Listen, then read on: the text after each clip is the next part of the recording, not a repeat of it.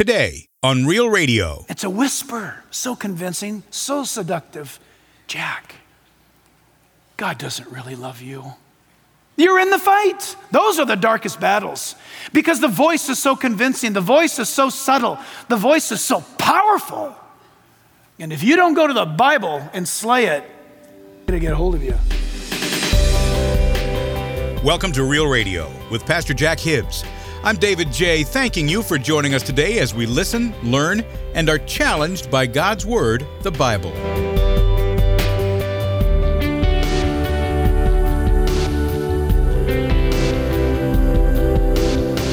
On today's edition of Real Radio, Pastor Jack now continues his series called The First Epistle of Peter with a message called The Greatest Teaching on Bible Prophecy Ever, Part 1. The Apostle Peter was one of the disciples of Jesus who later on became the leader of the early church. His story is ancient, but really no different than what's happening today. We are still in need of a Savior, and Christ followers still need Peter's heartfelt words of compassion and encouragement. It's why the greatest teaching on Bible prophecy ever is not meant to be a mystery. It's about our salvation, the salvation that comes from God that has no rival. There is no other way to be saved from sin and death. It's His power alone that rescues you and me, and it's through His grace and infinite love that He offers it to us freely. The Lord wants us to be with Him forever, but it's up to us to choose where indeed we will spend eternity. So today on day 3 of this message, Pastor Jack goes on to say that even the first 5 books of the Bible are about salvation and redemption. All Scripture was inspired by God, and His desire to save us is uniquely found in His Word. And now in his message called The Greatest Teaching on Bible Prophecy Ever, Part 1, here's pastor and Bible teacher Jack Hibbs. Isaiah didn't write stuff down and rewrite it and then, throw that scroll away and then write. He didn't do that. He spoke or he wrote originally one time, that's it. And when they spoke, they knew God was upon them. And as they're speaking, they're learning. And as they speak and as they spoke, they would revisit. That's what the word inquire means. Listen, I'll give it to you exactly. The word means to seek out and to bring out or to bring forth again, to make all effort to find out. It means to search and to search again. It means to comb over the evidence looking for clues. If you're in law enforcement or if you're a pathologist, you know exactly that. I'm inquiring of this body to tell me something as to how they were murdered. Or I'm inquiring this situation of the crime scene to find out how it came about. We need to find a motive. We need to find a weapon. Are you with me? And the Christian is to do the same today. But the prophets of God, they spoke and then they spent their life combing over the evidence of what? Previous prophets like Micah that were before them, like Moses that were before them, and they were trying to put the pieces together to put a understanding to the revelation of God's word. And they just did that constantly. I tell you, you can study this later, but the studies and the books and the material you can read about as to how you got your Bible and how did those Hebrew scholars handle the word of God would impress you immensely.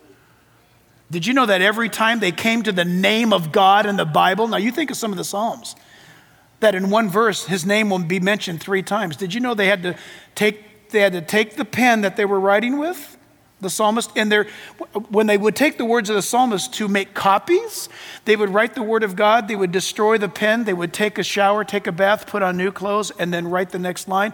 And until they came to the name of God again, they would destroy the pen, take a shower, put on new clothes, and they would do that because they believed that the name of God was so pure and holy that you were not to be defiled in handling it. And that the word of God that was that worthy and accurate. And you know what? You say, well, that's ridiculous. You may think so. I understand that. And I couldn't have done that, nor would I want to have done that. But did you know that when manuscripts were discovered of ancient times, they would compare them from centuries apart, and they were dead on perfect. Even up to the point of the most recent discoveries of the Dead Sea Scrolls. Perfect to the book of Isaiah and to Psalms. And are you with me? To the prophets. Your Bible can be trusted. And your Bible is all about salvation. And the prophets scoured the Word of God trying to understand it. It's remarkable. It's awesome. What Jesus spoke about in John chapter 5, verse 39 and 40. Jesus said to the Pharisees, who were the students of the Bible, you search the scriptures, for in them you think you have eternal life. These are they which do testify of me, but you are not willing to come to me, said Jesus. That's scary, people. You can be a theologian. You can quote Bible left and right, up and down. But if you don't have Christ in you, you're simply an educated person. But according to the Bible, it claims that the very concept in redemption and salvation is uniquely of the Bible. The second thing we see in verse 10 is this. We may only get as far as verse 10 today. The greatest teaching on the Bible prophecy ever is what God has said about salvation this way. His salvation is a knowable. And I love this. Salvation is a knowable. You can know your salvation. Now, friends, listen, let's just pretend for a moment we're not in this building, because there's a sense of protocol when you're in a building like this. It's Sunday. You don't normally wear clothes like this on Saturday. Oh, or maybe you do. I don't wear clothes like that. I wear a t-shirt and flip-flops and board shorts or something, okay? But here, it's a Sunday. We've come to worship God. And yes, but can we just forget all about that for a second? Can we think of this for a moment? That if you have not experienced the salvation of God, that should trouble you greatly. You should experience his salvation. So what do you mean? Well, first of all, and I don't have the verse, it's not going to be on the screen, it's in the head. 1 John tells us, these things have been written unto you that you might know that you possess, have eternal life. This doesn't mean we do not struggle with doubt. Every human being, part of our nature, struggles with doubt, but we don't live in doubt. We struggle with it. And how do we kill it? We pick up the Word of God. The Bible's the only thing that fixes doubt. You have a doubt about the deity of Christ? Read John's Gospel. Do you have a doubt about, will God forgive sinners? Read 1 John. The greatest way to slay doubt is to use the Bible. Like a sword, you can kill it. But some other doubt will raise its head later on in life. Not to panic. You kill it with the Bible. But every Christian, listen, the greatest hallmark of the true believer is the constant battle that the believer is in. I'm not talking about Sacramento. I'm not talking about fighting this and fight. I'm talking about the constant battle that you and I deal with as a believer in the hallways and in the rooms of our minds and with our eyes and our ears. Are you with me? Constantly. It's the exact thing that the world throws out there. Those kinds of tactics work. That's why your children are being destroyed by state-sanctioned funded pornography. The enemy knows it works. That's why music gets into the brain and into the head. Music's a powerful thing. Did you know this? This is a side note. We're so messed up with time right now, it doesn't matter.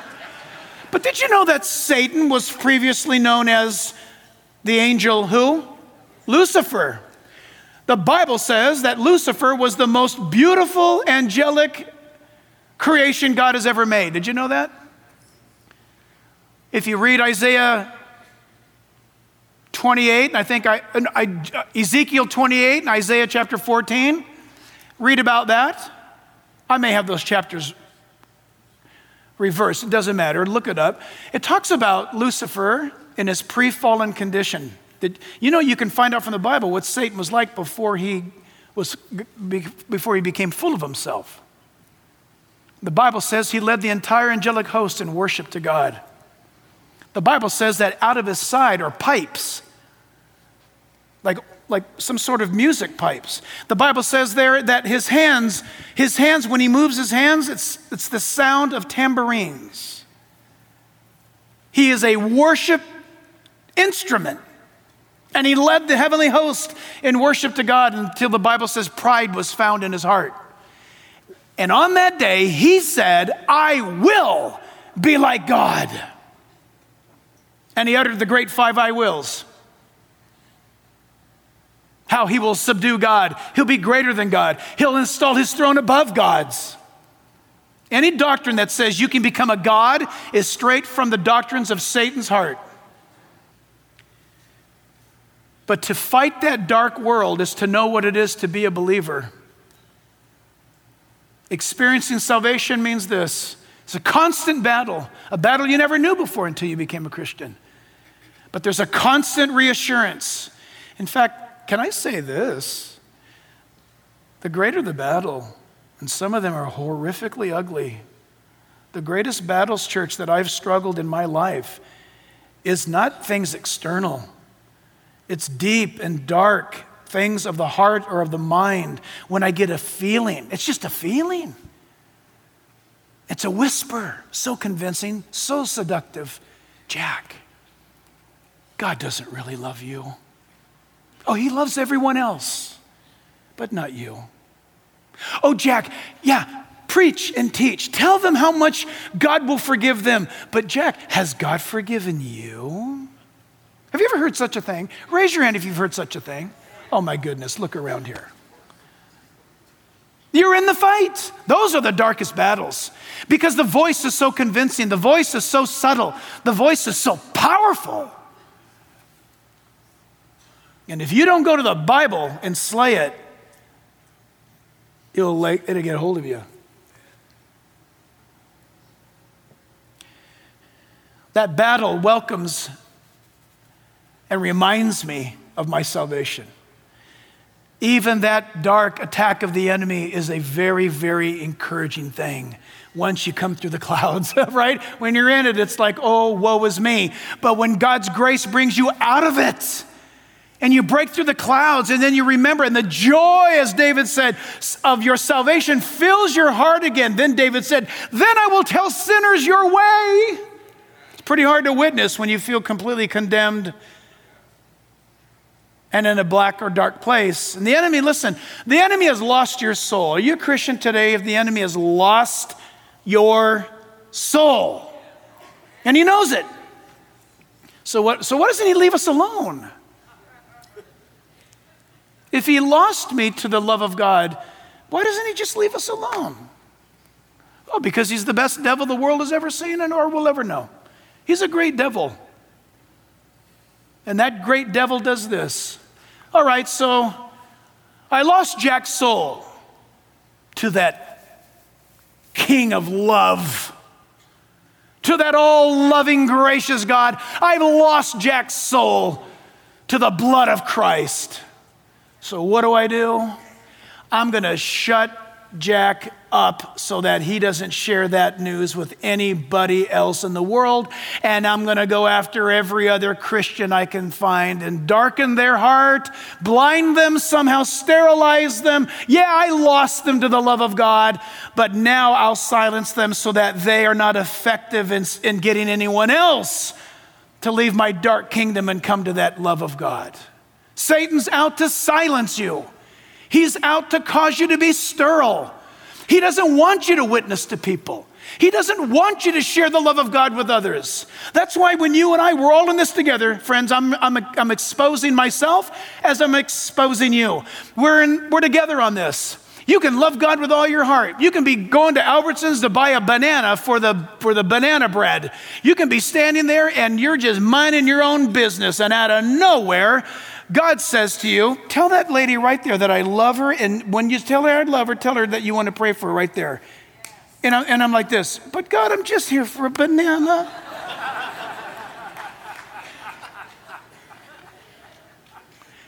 and it starts. And it goes like this. All right, I will. No, but wait a minute. I didn't comb my hair before I left the house. I didn't even brush my teeth, God. I was just here for him. The struggle begins. And he's so amazing. He's just going like this. He's just, God's waiting. So Jack, okay, when you get all done vomiting your excuses, I'm still going to be on my throne. Your hair's still going to be messed up. You're going to get in your car and you're going to drive away. And then you're going to get all bummed because you didn't listen to me. So I'm going to ask you again. Go tell that lady I love her and then pray for her. And the moment you, listen, resist the world and your flesh and the devil who says, you big dope. Who do you think you are, Billy Graham? And he says things like this. Maybe you should call a pastor to have the pastor tell the person. And so I'll say, Lord, maybe I should call the pastor to go tell the person. And then the Lord says, you are the pastor. And you go and you tell her, excuse me, ma'am, I'm sorry. I mean, this is what I do. Excuse me, ma'am, I'm sorry. I'm a Christian.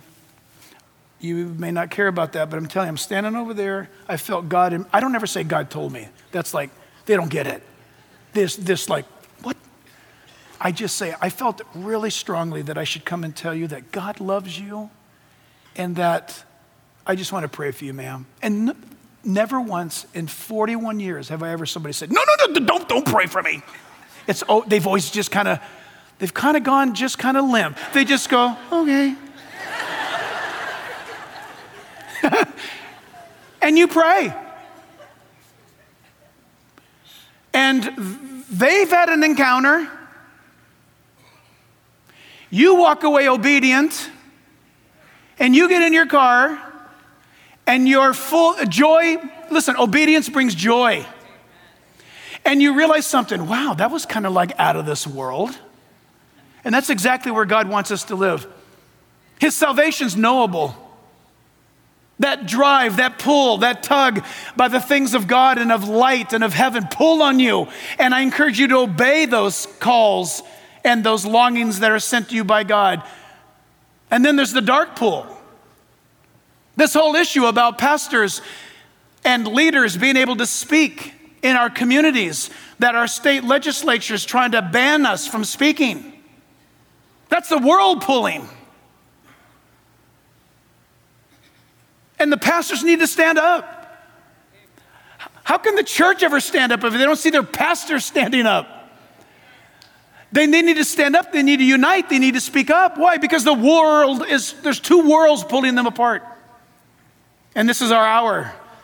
I tell you what, being a Christian is a very exciting thing. They searched, verse 10, they searched carefully who prophesied. They searched carefully. The ministers, the prophets. It was amazing because you know what? They spoke only what God had told them to say. They had to speak. The third thing under this point is the fact that his salvation is an experience. It's not only a knowable, it's an experience. It says there that who prophesied of the grace that would come to you, church. This is remarkable. Look at the latter end of verse 10. It is amazing. I have a commentary on this 1 Peter. It's about a 300-year-old book, and this guy was writing on the latter end of verse 10 and fine print. He took 7 pages to look at those few words. Look at it carefully in your Bible. Those prophets who prophesied of the grace, definite article, not a grace, something mysterious, something divine, something the world has never known before, the grace that would come to who? To you. The prophets spoke and they're being influenced by the Spirit of God and they're preaching and they're prophesying and they scoured the scriptures trying to figure out the magnitude of this grace, the meaning of this word is so big. God is going to apply this to people, and not only people. There's something about this. It's not only the grace, as I read the word, the prophet might say, that encompasses the life of Noah. The Bible says Noah found what in the sight of God? Grace. The prophet is saying, oh my goodness, Noah knew this grace, but I'm prophesying about a people yet in the future who will know the grace of God. And the word transcends Jew and Gentile. It's anyone who will come to God. It's anyone that is willing to receive the grace of God. And the prophets would read it and they were just like mesmerized by this. They couldn't believe it. It's so grand. It's so amazing. They could experience it. We'll have to end with this. We'll have to end here. Listen, grace. God's grace. We don't have a clue. We can read about it. We can buy books on it. We can get an A on the test in seminary about it. We don't have a clue. The truth of the matter is, friends, the greatest teaching on Bible prophecy ever is salvation. And we need to preach that Jesus Christ is the way, the truth, and the life, and no one comes to the Father but through him. So said Jesus. You don't apologize for it. You don't cover it up. You preach it and you declare it. Because the truth of the matter is, God has sent us his prophets, and they spoke to us, to this generation, that what they knew back then was just foggy compared to what you and I have experienced in the forgiveness of Jesus Christ. Our sin and guilt has been washed away. And in that power we stand. Amen? So let's stand as we pray. Father, we glorify you this morning. We praise you for this awesome salvation we have in Jesus. Lord God, hallelujah, that your grace abounds. And only you can do this. Your grace, the God who never compromises. You don't compromise. You don't have to compromise. In fact, of those things that you cannot do, you cannot sin, the Bible says. You can't lie. And the beautiful thing is, your word says that you esteem your word even higher than your own name.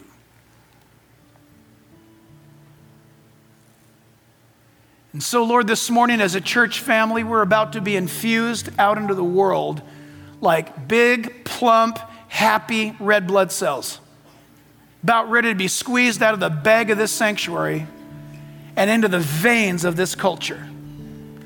And we ask you, Lord, in Jesus' name, that we would bring hope, love, life, and salvation to all those whom we meet. And may we be faithful about that, Lord, until we see you face to face. Lord, receive our praise and our worship in closing. In Jesus' name, and all God's people said, amen.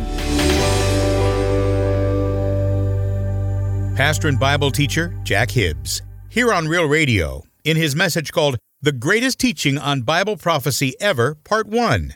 We're so glad you joined us today, and we hope that how much the Lord loves you is evident through the words of Peter and in the inspiring message of hope found in God's prophetic word. The Greatest Teaching on Bible Prophecy Ever, Part 1, is part of Pastor Jack's series called The First Epistle of Peter. It's a series that takes us through the life and times of the Apostle Peter, whose love for Jesus Christ carried him through great persecution, and whose compassion for others still inspires us today. And we'll continue on the next edition of Real Radio. Hey, if you'd like to know more about what God says about salvation and the many prophets and teachers in the Bible, including Peter, who spoke about the grace of God, check out Pastor Jack on YouTube. His YouTube channel is called Real Life with Jack Hibbs, and we want to invite you to join the thousands of subscribers who are taking advantage of the hundreds of videos that can help you through this journey called the Christian life. You know, at this point in our history, we can all use some inspiration. It's hard to be discerning about what's being said on the news and on social media, but Pastor Jack knows that the power of the Holy Spirit and the truth found in Scripture is our strength and our source. You can access those great videos on YouTube or through our website, reallifewithjackhibbs.org. That's reallifewithjackhibbs.org. Hey, we've got a special offer for you. The Life and Bible series is now available on an MP3 CD. And for a gift of any amount, you'll get 17 complete audio messages, along with Pastor Jack's sermon notes, all on one disc. Yeah, you'll get the notes too. Just go to our website, reallifewithjackhibbs.org, and take advantage of this great offer on the Life and Bible series. And remember, it's yours for a gift of any amount at reallifewithjackhibbs.org. That's reallifewithjackhibbs.org. And if you need to get a hold of us, call us, 877-RR-RADIO. That's 877-777-2346. This program is made possible by the generous contributions of you, our listeners. Visit us at reallifewithjackhibbs.org. That's reallifewithjackhibbs.org. I'm David J. Until next time, Pastor Jack Hibbs and all of us here at Real Radio wish for you solid and steady growth in Christ and in His Word. We'll see you next time here on Real Radio.